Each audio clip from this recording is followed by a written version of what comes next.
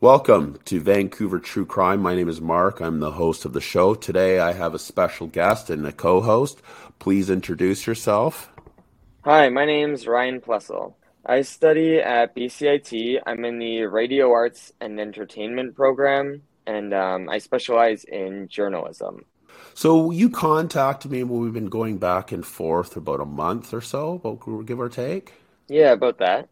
And then I've been sharing some cases. We've been looking at a lot of because you're 19 years old, maybe talk a little bit about your background first. Like you're into jiu-jitsu, you're a jiu-jitsu instructor, and just to tell the little audience about yourself.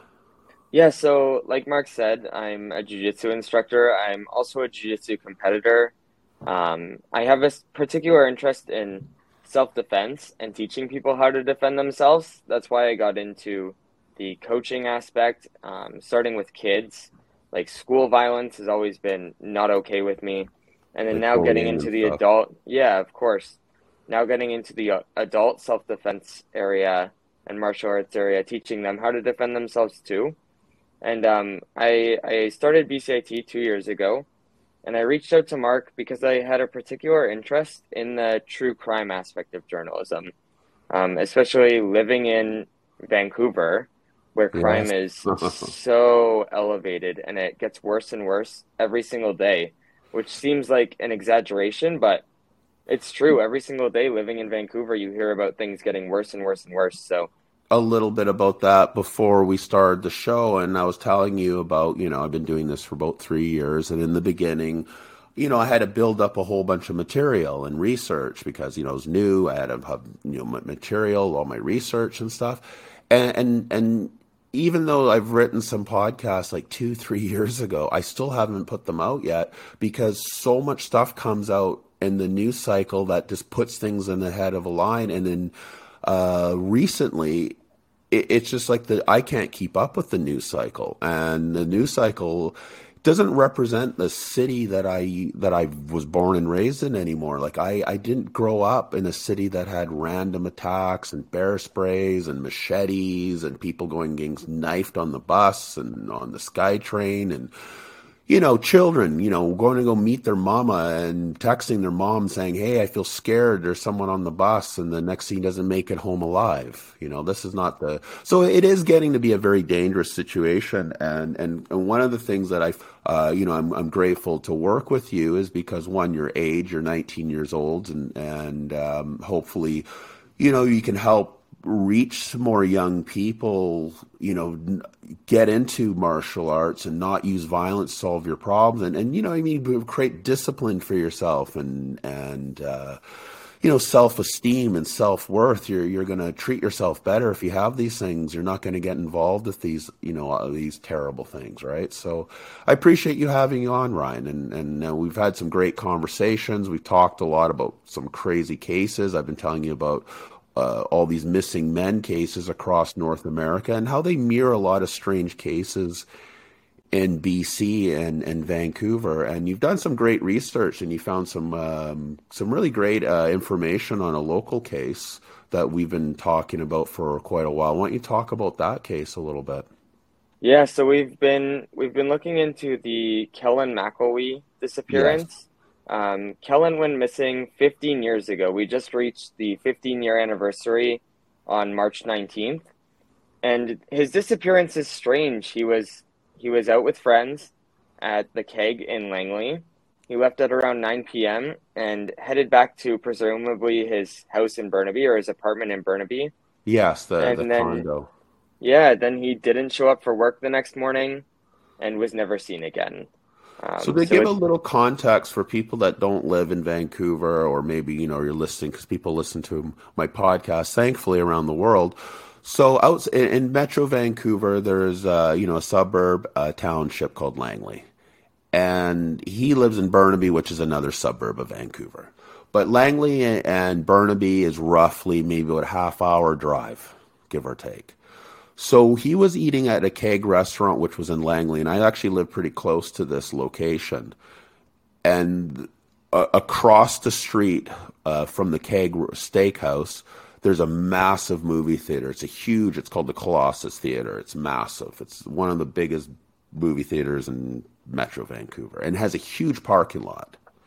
So he, from my understanding, he went and ate with his friends at the Keg restaurant. His car was parked in the movie theater parking lot, and he walked across the street, and literally that was the last he was ever seen alive. A super strange disappearance, because we've talked and new information is still coming to light to this day, which we're going to get You told me into. about some. But we talked about, like, at first this seemed like a random disappearance, right? Where Right. how does this guy that was just out for dinner with his friends, right, just go missing out of nowhere? It doesn't happen, or at least we think it shouldn't happen. You talked about that it does happen more recently, though, with all these disappearances across North America that fit a similar pattern, right? Yeah. Well, not to confuse the audience. So what I talked to Ryan about is a string of some very strange disappearances. And in these disappearances, it fits a very specific profile.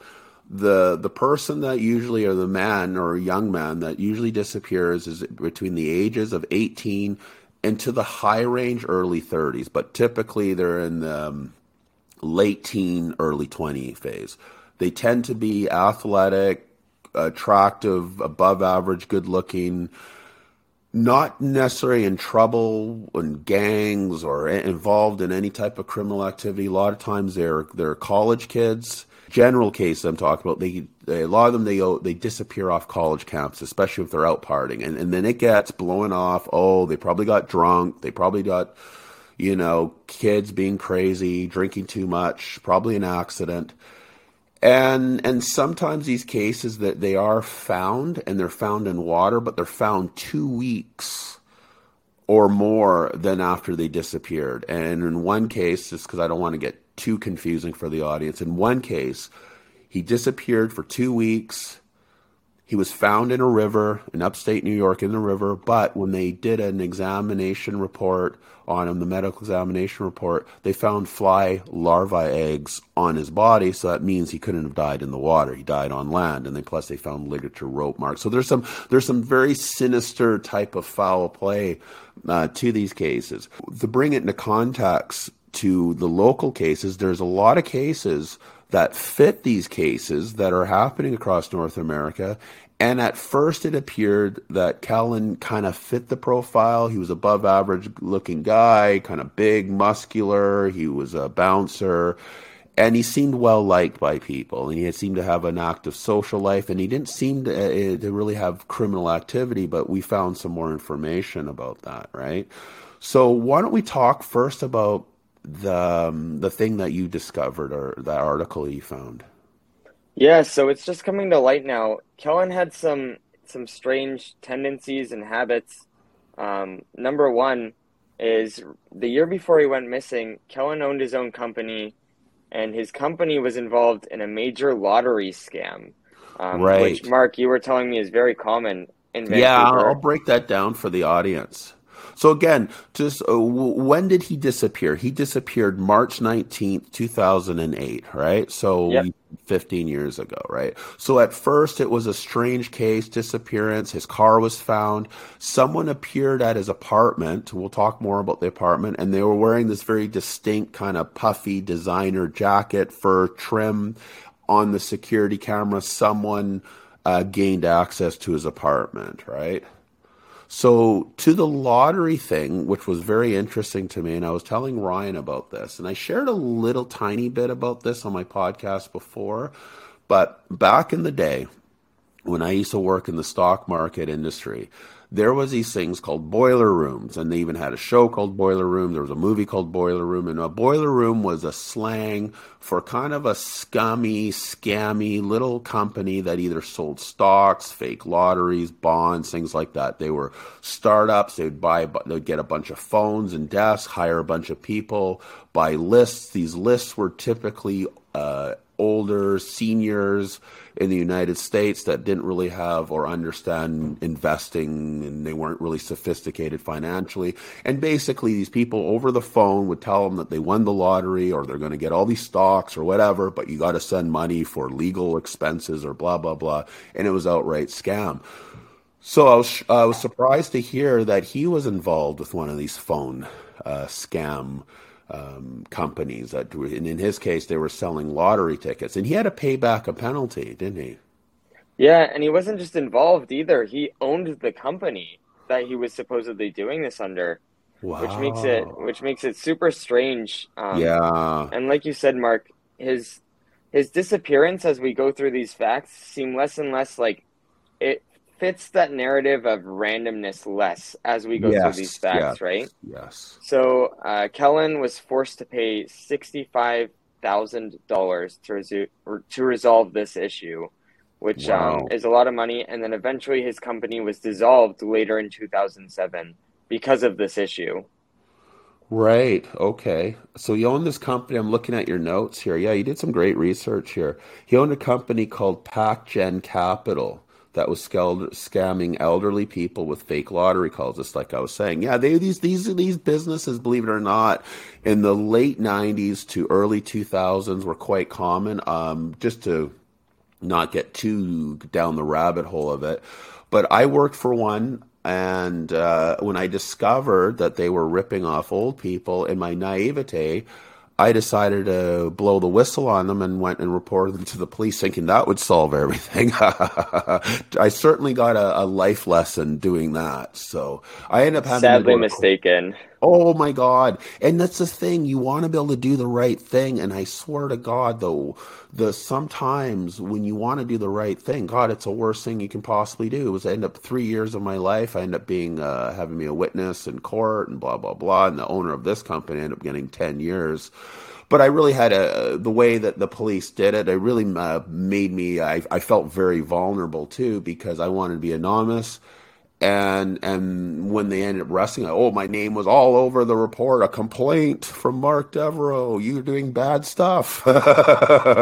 And yeah, and then like you're saying, and what I was saying to you before, what's the most shady aspect of this business is because I understand how the business works. Is the processing, the merchant account. The merchant account is the most important aspect of it because if I call an old person and say, hey, you need to send me a check for $5,000 for the legal expenses because you just won $5 million from the Canadian lottery or some stock or whatever bullshit I'm telling them. I have to be able to process that money. They're not going to send me cash in the mail. So a lot of times they would get people to write checks. They do a check by phone where they process the check by phone, but they need a bank that will process that, right? Or a credit card. The credit card has to go through a processor. And most reputable banks do not want to touch anything fraudulent or criminal. So a lot of times these banks that facilitate this type of criminal activity are located offshore. They're in the Caribbean or they're even in some cases they're in Europe because they have to be able to process the money that they're getting from people over the phone. So that's where the real criminal circles really start to lie because the people that have these banks are definitely involved in criminal activity, money laundering, and it's yeah, that's where it gets really sketchy. Yeah, and we're aware that Kellen was running a international scheme because the people Wow. he was scamming was out of America and the Yes. United Kingdom primarily. He must have made some money because he bought a condo, right? Yeah, so the same day that he went missing, Kellen bought his condo that we are going to get into that there was a strange person of interest appearing at later that night. Kellen bought the condo and he paid way over asking price for the condo too. So he must have had some money, like you said, from these schemes that he was doing or other interesting tactics of getting this money. Yeah, because some of those rooms made a lot of money. Because and the one that I was working for, the one that I helped take down, the guy was making about 5 million a year, and he was running. And he had this thing running for I think at least for about 5 to 6 years, if memory serves me correct. So even if he pays like a $65,000 penalty, but you have all this other money stashed, right? Plus two, if he because of the banking, he could have money stashed offshore and things like that. Exactly. And you know, like you said, and like we were talking about, it's an international scheme, right? So like you Yeah. said, the chances that he had that money stored offshore are very high considering that Kellen's day job was working at a Rogers call center, which Yeah. when the police and everybody started to investigate his spending habits and how he actually afforded this apartment that he bought the day of his That up. disappearance, it didn't add up. Not at all. No, Not he was even working as a close. bouncer, and trust me, I worked as a bouncer back then. It doesn't pay very well. It's a job you do because you get to go out for you get bar courtesy and kind of stuff. Bouncing does not pay well. Not enough to buy a condo, right? A penthouse Yes. condo. Rogers call center back then, maybe $15 an hour. Maybe, if he's a supervisor, maybe 18. Buying a penthouse condo with that kind of income. So yeah, it seems like he had some money squirreled away, and obviously he upset somebody. It does now. The more you look at it, this looks like, in my opinion, this is just speculation with this. Probably when that business got shut down, he probably lost a bunch of people's money, if that makes sense. Yeah, I agree. For example, right, but they're all being processed through that one bank. So if one person screws it up and gets a bank shut down, a lot of other people suffer, if that makes sense. Yeah, it does. So what you're saying is he met some unsavory characters, and Kellen's dad agreed as well that he could have met some unsavory characters in his time as a bouncer, but not just as a bouncer, running this company that's scamming a bunch of people. He probably met some people that eventually helped Kellen meet his demise, right?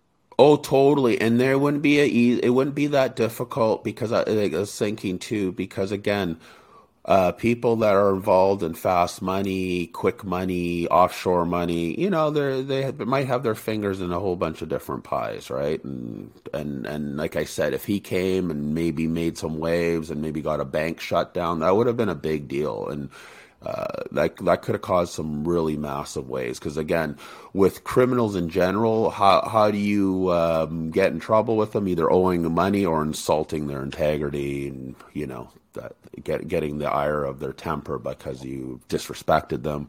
But mainly, you're going to get in the crosshairs of gangsters if you owe them or lose them massive amounts of money. And then if he's buying a condo, right, that could have been like a little bit too. Okay, you're showing off here, right? Yeah, it's basically confirmed that he had some sort of criminal tie, right? Like with this company he owned. And then there's the fact too that he had two cell phones at the time of his disappearance, Right. which could be related to some sort of gang activity. Well, you know Um, what though, believe it or not, because again, back to that business, he could have, a lot of these people, I'm telling you, because these people that ran these rooms were just treacherous. Some they would get busted, and even though they're being busted, they'd open up another room and open up another room and another room. They just can't help it. This is how they know how to make money, right? So the second phone is usually tied to that business. So for what I'm saying is this. So think about this, right? I called, let's say, 50 people that day and told them they won the lottery or blah, blah, blah, right? I'm not going to give them my home phone number. I'm going to give them a different number, usually a burner phone. Uh, some of these boiler rooms, literally, they run on burner phones. So when that second phone rings, it's a customer. Oh, we got a live one here. They think they won a bunch of money. Okay, you see what I mean? So the second phone, again, could be, dealing or whatever, but because of that business, that for me gives me an indication that he might have still had something going. Because sometimes they have these dupes. I'm not kidding. These people are so naive and so trusting. They're not going to just pay them once. They're going to pay them multiple times. And sometimes they'll have, like, literally, I've seen it. People will have, they call it their sucker list of people that will just, anytime you call them and say, hey, you got that check? Oh my God, did I forget to write you that check? And they've already written to you 4 times. You see what I mean? yeah, exactly. And with the phone thing too, a lot of people at the time of Kellen's disappearance, this phone information came to light pretty fast, right? Yeah, Whereas this information about his second company is just now coming to light. But a lot of yeah. people speculated at first, like, okay, maybe it's because he had a job with the Rogers call center, or maybe this and maybe that. But his disappearance, as you go through these facts, just seems less and less random, right? He wasn't the victim of some random attack. No, yeah. At first, I fit him into that kind of category because when I did a little bit about him when I first started, and I mentioned I think I did a podcast about originally I did a bunch of podcasts about missing men. I've taken it down because I want to reboot it. But first speculated that I felt his job as a bouncer, he might have pissed off the wrong guy, maybe threw out the wrong guy or got disrespectful or whatever, and they wanted to show him. But now, as from what you're talking about, him having one of these boiler rooms, that totally blows my mind, and again, because I have some experience, unfortunately, and at least in my case, I try to do something about it, but even at a personal cost to myself. But whatever, I'm glad I did. But it gives me a real like whole different look at him, knowing that he owned one of these businesses because they're pretty shady businesses, and they just go out and they rip people off without any remorse. Yeah, with That's why I found it disgusting. The reason why I went to the police, because when I'm walking around in the room with all these idiots talking about all the hookers and the coke they did and the weekend and all the money they blew, and they're stealing from old people. And this one guy, on his desk, he wrote, "Oh, this guy's blind." So that means it was like a top, blue ribbon lead. "Oh, this is a good one. This guy's blind." And I'm like, wow, like this is disgusting. Just so they could go get, party and buy designer clothes and sniff stuff up their nose. You get the idea. Like it was a bunch of people who were very into debauchery. And as fast as the money they got, the fast as it got spent, Yeah, Oh, Kellen yeah. wasn't really in the business to help people, right? Especially in a business like this. No, it's a business for straight up greed. And I knew people like, again, I knew people that would start one of these boiler rooms just to make a bit of money. I'm not saying it's still noble or good, but then they would do something and turn it into something kind of legitimate. But then I seen others that this was their main gig, and as soon as one shut down, they had two other rooms opened up. And I knew people that had multiple because again, they were so prominent downtown Vancouver at the time, and they'd even be advertising in newspapers, like back when for internet was job ads. They did straight up advertise, sell the lotto to the Americans. They had a call center. I'll tell you a quick story. They had a call center that was in a specific center. And it was where there used to be this big underground part. It was a massive call center, and that's all they did was sell lotteries. Had employed hundreds of people. And this guy, his name was Blair Downs. He was a stockbroker from Alberta that moved to BC. He made over $300 million a year selling lottery to Americans, scamming them. He had guys that would get hundreds of thousands of dollars. So like I said, it was like this big rush of easy money. Like Vancouver has a real shady history of fast money from grow-ups. This is this was all while grow-ops were going on. So people would either have grow-ops or they'd have one of these scummy rooms that ripped off Americans. Again, it was more common than you think, and disgusting. Yeah, that's insane. Again, it's just multiple things about his disappearance are just very shady. Yes, And the fact that he was involved in these multiple shady acts. Yeah, do you want to get into the person at his apartment too? Because that's another shady thing. He for buys sure. the apartment the same day that he goes missing, and Yeah, then there was someone found at his apartment on CCTV footage that is yeah, linked yeah. to the case now, or police find could be linked to the. So that the original video of the person walking into the lobby, and they had like kind of that winter parka with the fur lining coat, but they had it pulled over so you couldn't really see their face. Yep. And did you think when you looked at it, did that look like I always thought it looked like a girl or a more petite woman. So from what I've read, police are speculating that it was a man.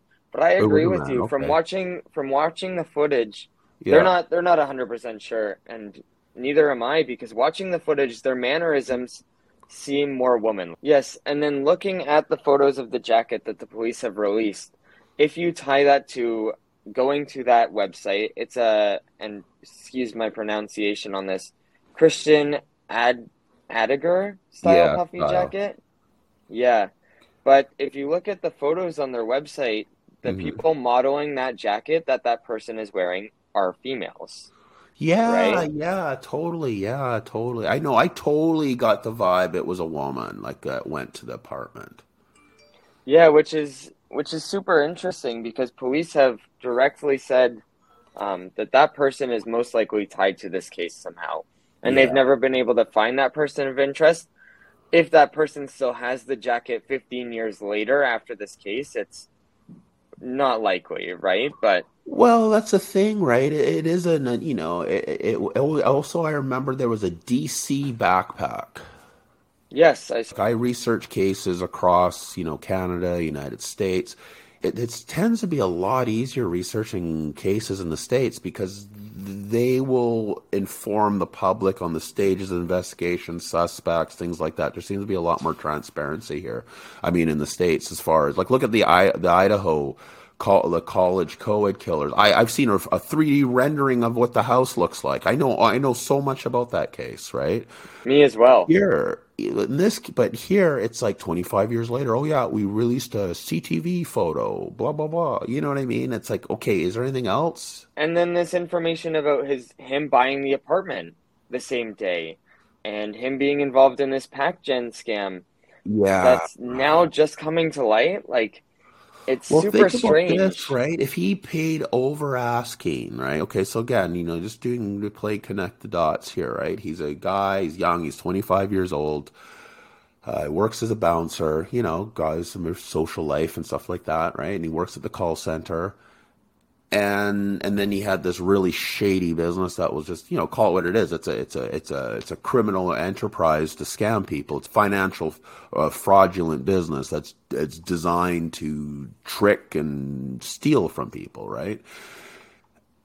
And then he had to pay a huge penalty, and then he buys a pretty, an expensive property, pays over asking, and then he disappears that day. It's just, yeah, it's a whole different case now from when I originally looked at it. Yeah, not just over asking either. So the asking price was about $500,000. He paid over $100,000 more for that penthouse, Wow. which is insane. That's criminally insane. Why would you do that, you know? Yeah, he really wanted that place, right? But Yeah, I guess but so. still, yeah. And I'm thinking about 2008, the housing market, yeah, it was probably relatively expensive too, but it wasn't really heating up where it was like just that, where remember like a few years later where people were just going crazy, going over asking because it was like this big buyer friends. And a lot of times too, those are people like coming from outside of the city with money, right? Yes. So the thing is, he doesn't really fit that criteria of a 25. Most 25-year-olds are not paying 100 grand over asking, right? So blown away too, and I'm also blown away that it took this long for it to come out. Yeah, me too. And I don't know why it has suddenly come out. I know initially it was investigated in 2011 when Kellen's father petitioned to have his son declared dead. Right. And the court filing said that his income, Kellen's income, wasn't matching up with his new mortgage payments on the condo. So his mortgage payments on the new condo were about $4,400 a month, which Wow. was 150% more than he was making. Again, when you're dealing with criminals, what do they call it? Den of thieves, right? Yeah, exactly. Like, pick your poison for your partners, right? You're not Oh, going to for get sure. the most liable and the most loyal. Yeah, and when you mention like they're willing to scam this blind person, like they've won the lottery, you know? They're like, "Oh man, I found this blind person. They're the Yeah, perfect yeah, target, that you was know?" the attitude. It was totally disgusting. Like, I'm not Yeah, even this joking. they're willing to scam this blind elderly person, right? Yes. They are likely going to do that for you as well, you know? Oh, totally. Yeah, exactly, right. Well, it'll be interesting to see what happens. I don't think they'll ever find his body, unfortunately. And for the family, regardless if he was involved in criminal activity, we all did stupid stuff. He was 25 years old. I don't believe he deserved the fate that happened to him. You know, everyone has a chance, should have a chance to turn their life around and you know, do the right thing. We all make mistakes when we're younger. But this is what I'm saying too. This is another cautionary tale where, and this is back to Vancouver. I see people, young people, naive people, they get in over their head. Like, for example, let's say a guy gets a job at one of those lottery places thinking it's a legitimate job because they used to advertise in regular like job ads all the time. And then he decides he's good at this and he's making lots of money and so, hey, I want to start my own room, right? You see how easy that someone can just all of a sudden just get in over their head, right? And a lot of times these rooms too, because these people that are working in them, they're doing drugs or they're drinking a lot. They're, you know, they're spending the money faster than they can spend it. One of the guys I worked with, this guy every Friday he had a condo downtown and he would have these crazy parties. And I remember one time I went over to his house or his condo. This guy I worked with in his lottery scummy business. Coffee table. You know what a skim board is? You know where you ride the wave. You know on the waves. You jump. You know he had I gotcha. Skim board. He had a skim board. On the skim board, it had a pile of cocaine on it. And I'm like, oh, snorting up all your profits you made this week, and that's where the money goes to, and that's why it's you know I have no respect for people that do this kind of business because typically they feel subconsciously guilty about it, and they usually end up drinking, blowing it literally up their nose. And it's a rabbit hole, right? Like you start by applying for this random harmless job, Yes. and you don't know where it's going to go, and you end up in this boiler room situation. And then it goes downhill from there. And then, Addicted to like you drugs said, in a lot of cases too. yeah, exactly. It's not to say that, like, it's a very unfortunate situation for Kellen, you know? Yes. It's super unfortunate that he met this fate.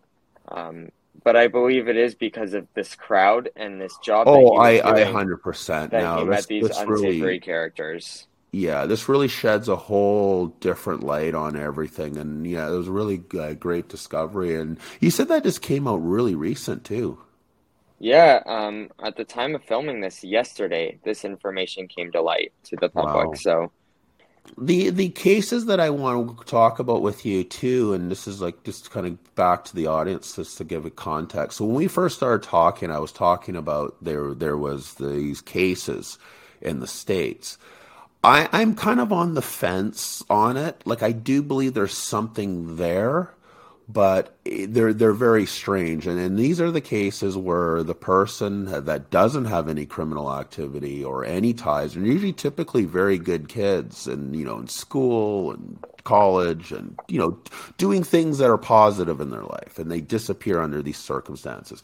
So in the States, there's a whole rash of them, and they believe that there's a cult called the smiley face killers that target young athletic men, and they think they do some type of disturbing ritual with them, and then they're found in water after they've gone missing. And a lot of times when they discover these bodies is that they can tell that they haven't been in the water for that long. So if they've been missing for 2 weeks, their body has only been dead for 3 days, and it's only been in the water for a day, right, when they do the examination report on them. So there's some very strange cases, and in some cases, I feel that some these cases get lumped into them. I do believe there's something to the smiley face killers because there are just too many of them, and they're really strange. Did you read that article about? I think it was the BuzzFeed one. I believe so, yes. That one was the weirdest one because. It was in Yeah. North Dakota. North Dakota. Yep. This guy goes missing. He's found in water, but someone tried to abduct him about 2 weeks earlier, and his friend, who was a female friend, picked him up at a hotel, and he was totally drugged and incoherent, and he didn't make any sense, and there was all these SUVs like parked, or like he was walking out of the hotel lobby, and she saw him because she had him on the the on the iPhone, connect to your The Find phone. My iPhone app, Yeah, yeah. Find My Yeah. iPhone. Yeah, yeah, yeah. And so she knew where he was, and she saw him, waved him. He was about to get into some SUV, and he was like completely drugged out. And then 2 weeks later, he's found in water, drowned of GHB in his system. Yeah, there's these strange cases that fit all the same narrative. And the reason we're starting these missing men podcast series is because we wanted to talk about like how there's some of these in Vancouver, right, that are popping up Yes. that fit a similar narrative. We thought, like we were talking about, that Kellen fit a similar narrative at first, right? Yeah, yeah. At But first, I was after, I was kind of like when I first he fit, but then there was those little things that maybe not, right? But now, absolutely, I don't think he fits. no, me neither. Yeah. Um, but it's interesting to get into the smiley face killing rumor, right? And there's Yes. a ton of rumors about them. And like you said, I do believe there's something to it, right? Where these men, healthy, um, always like academically intelligent, doing well in life, are then suddenly going missing, right? And there's cases where this has happened in Vancouver too. Oh, totally. And it'll be interesting to get into them for Yeah, sure. we'll break down more of them. Again, they just don't make any sense. And one of the ones that really, I don't know, just gets under my skin, it creeps me out, was this young guy. He was, I think he was studying architecture at pretty an advanced degree. He was a very petite guy, very small, very harmless. He didn't have he wasn't really outgoing. He kind of a little bit of a loner. And he told his roommate, he goes, "Oh, I'm just going to go I think he went to the University of Boston." And he told his roommate, "Oh, I'm just going to go down and get some pizza. Do you want anything?" The guy said, "No, I'm cool." And he never came home. And the next day, the rowers were rowing on the river, and they found his body underneath the dock, and he was completely chained up, like completely, like almost like you'd see like in a mobster movie, like completely wrapped in chains, tied to a cinder block. Well, they ruled it a suicide. And I'm like, and that's what's one of the other strange things is that these cases, like even though they're really strange stuff, they get just the first ruling from the medical examiner, oh, suicide, misadventure, da da da, and the families usually are very outraged, and they hire. And the one thing different in the States than in Canada, families can hire their own private medical examiners, and when they do a different one, they usually go against the original ruling. And so, how can a guy tie himself completely up in chains and then tie it to a cinder block and then jump off a dock and then drown himself? Yeah, it doesn't make sense, right? Not at all. And that's the difference that I feel in the States. I'm not saying cops in the States are any better or anything, but they seem to provide more information to the public. Yeah, agreed. And that's the problem too when we talk about raising awareness for how to be aware in situations, right? Yes. And I know we've talked about potentially doing a series about how to raise awareness, sorry. And it's these police statements that are coming out of, don't be afraid for these random attackings. People should be afraid, and there's certain areas that people should be avoiding, Yes. right? And that's the issue that we're facing right now in Vancouver a lot of the time. Well, again, we go back to the missing people, right? Like the thing that's strange, is this: it's that more people go missing in BC than anywhere else, possibly like per capita than North America. Because think about this, right? You got the province of Ontario, 15 million people, but yet, even though BC has a lot less population, let's say give or take 4 or 5 million for the entire province. I'm just taking a number off the top of my head, but we have twice the physical missing people than a province that has over 15 million people. Majority of them are women. A lot of them are indigenous. With that, that's a whole nother, rabbit hole we can go down to. But again, when it comes down to the least likely people to go missing are usually athletic young men, but then there's a high spike of them too, right? So that's why it stands out to me, because it's like a spike of a kind of a demographic that's the least likely to go disappear under strange circumstances. If someone's involved in drugs or criminal activity, or you owe scary people money, or you're in a domestic violence situation, or you're prone to suicide or depression, these are usually typical reasons why someone might decide to go missing or become missing, right? Yeah, agreed. And the scary part is too that I don't hear a lot of people talking about these missing men's cases. Like, they're very unknown to the public. They Yeah. are randomized, right? Hmm. And that's the scary part, is why are these cases popping up? Because in history, like you said, it's usually these young, healthy, athletic males that are physically fit that usually have nothing to worry about, honestly. No, no, If we're fitting a exactly. narrative, it's that they usually are the ones that should have nothing to worry about. Like, if we're going based off of Kellen, I know he no longer fits this narrative, but he was Yes. 220 pounds Yeah, he was a roughly, big dude. five Yeah. foot 10, yeah, a Yeah. bouncer, Yeah. right? And he had an interest in the gym. Yeah, So so he why are these know if men his going life was at missing? risk, right? So if his life was at risk, he'd put up a fight, full of adrenaline, someone trying to take him down. He'd be able, it's a lot harder taking someone that's 220 than, say, 100 pounds. Exactly. And that's one of the weird aspects about the missing men cases, and specifically in some of the stranger ones that we'll get into later in the series, is that how were they, like, some of them just pure like abductions. Like, there was one in New Westminster.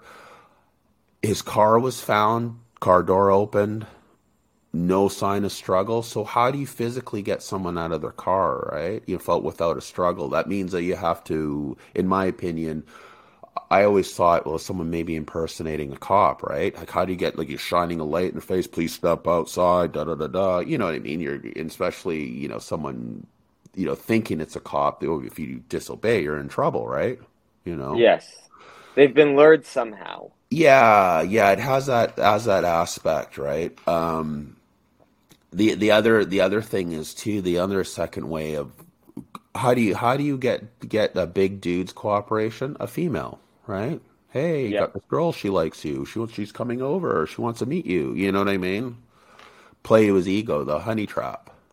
And that's why I Yeah. find out uh, that's why I don't know. I'm gonna look at the video again, and I'll post the video. But I truly believe that was a female. Yeah, I agree. Just based on the mannerisms and then also the facts, right? Like, who's gonna lure this big guy out of his apartment or go to the apartment to get this big guy? Most likely gonna be a female, right? Yeah, it'd be a lot easier, right? Less threat, nothing. Oh, who's afraid of a little girl, right? Yeah, exactly. So yeah, we're going to continue on this series. We're going to look at some of the stranger. I feel that some of these cases, these men were lured. Well, maybe we'll get into maybe some theories. But yeah, there's some really troubling cases, and you did bring up something like these cases tend to get overlooked, and I want to address that because generally speaking, right, it's like when women go missing, they think, oh, something terrible happened. She was probably abducted, maybe sexual assault, maybe murder, right? Because that's their first fear. Oh my God, this woman's missing, or abducted, or a child, right? With young men, they always think, oh, misadventure. That's the first thing people think, right? Oh, they're probably doing something stupid, something drinking, or some kind of tomfoolery or whatever, right? So the men don't really get that same kind of initial like sympathy when they go missing. And unfortunately too, when I see like older men go missing, like middle age, typically it's suicide, but they don't, this is a different criteria. And but with these young guys, yeah, they deserve it because they weren't, and in some of these cases, they weren't involved in anything, and it must be very tragic for their family. Because think about this, right? Think about if you had a bad kid, a kid that just drove you nuts, in and out of juvie, in and out of jail, just being a total headache, and then something terrible happens. It'd be awful, and you'd feel terrible, but you'd say, oh, but he had such a troubled life. But imagine if you have a perfect kid that does everything right and goes to school and on his way for a great, career or a great life, and then one day this kid just disappears off the face of the earth. I can't imagine what that's like for the family, and my heart goes out to them, and they have my empathy for that loss. So Yeah, these men deserve justice and they deserve to be talked about as well, right? Like everybody's story deserves to be heard if they've gone missing, and these families deserve to know what happened to their missing loved ones, right? For sure. Well, thank you, Ryan. I appreciate this. We'll keep going on this. I appreciate your help and stuff. And yeah, I'm looking forward to doing also. We're talking about doing some safety stuff. You know, you're involved in self defense and jujitsu, and I really want to encourage especially people your age or anyone's age to get involved in that stuff because it'll be good for you, good for your self esteem and stuff. So I'm happy that you're involved in that, and it's been great working with you. Yeah, thanks for having me. I've really enjoyed it. It's awesome working with you as well. All right, Ryan, you take care. I'll edit this up and I'll get this up as fast as I can. Awesome. Thanks, Mark. I appreciate it.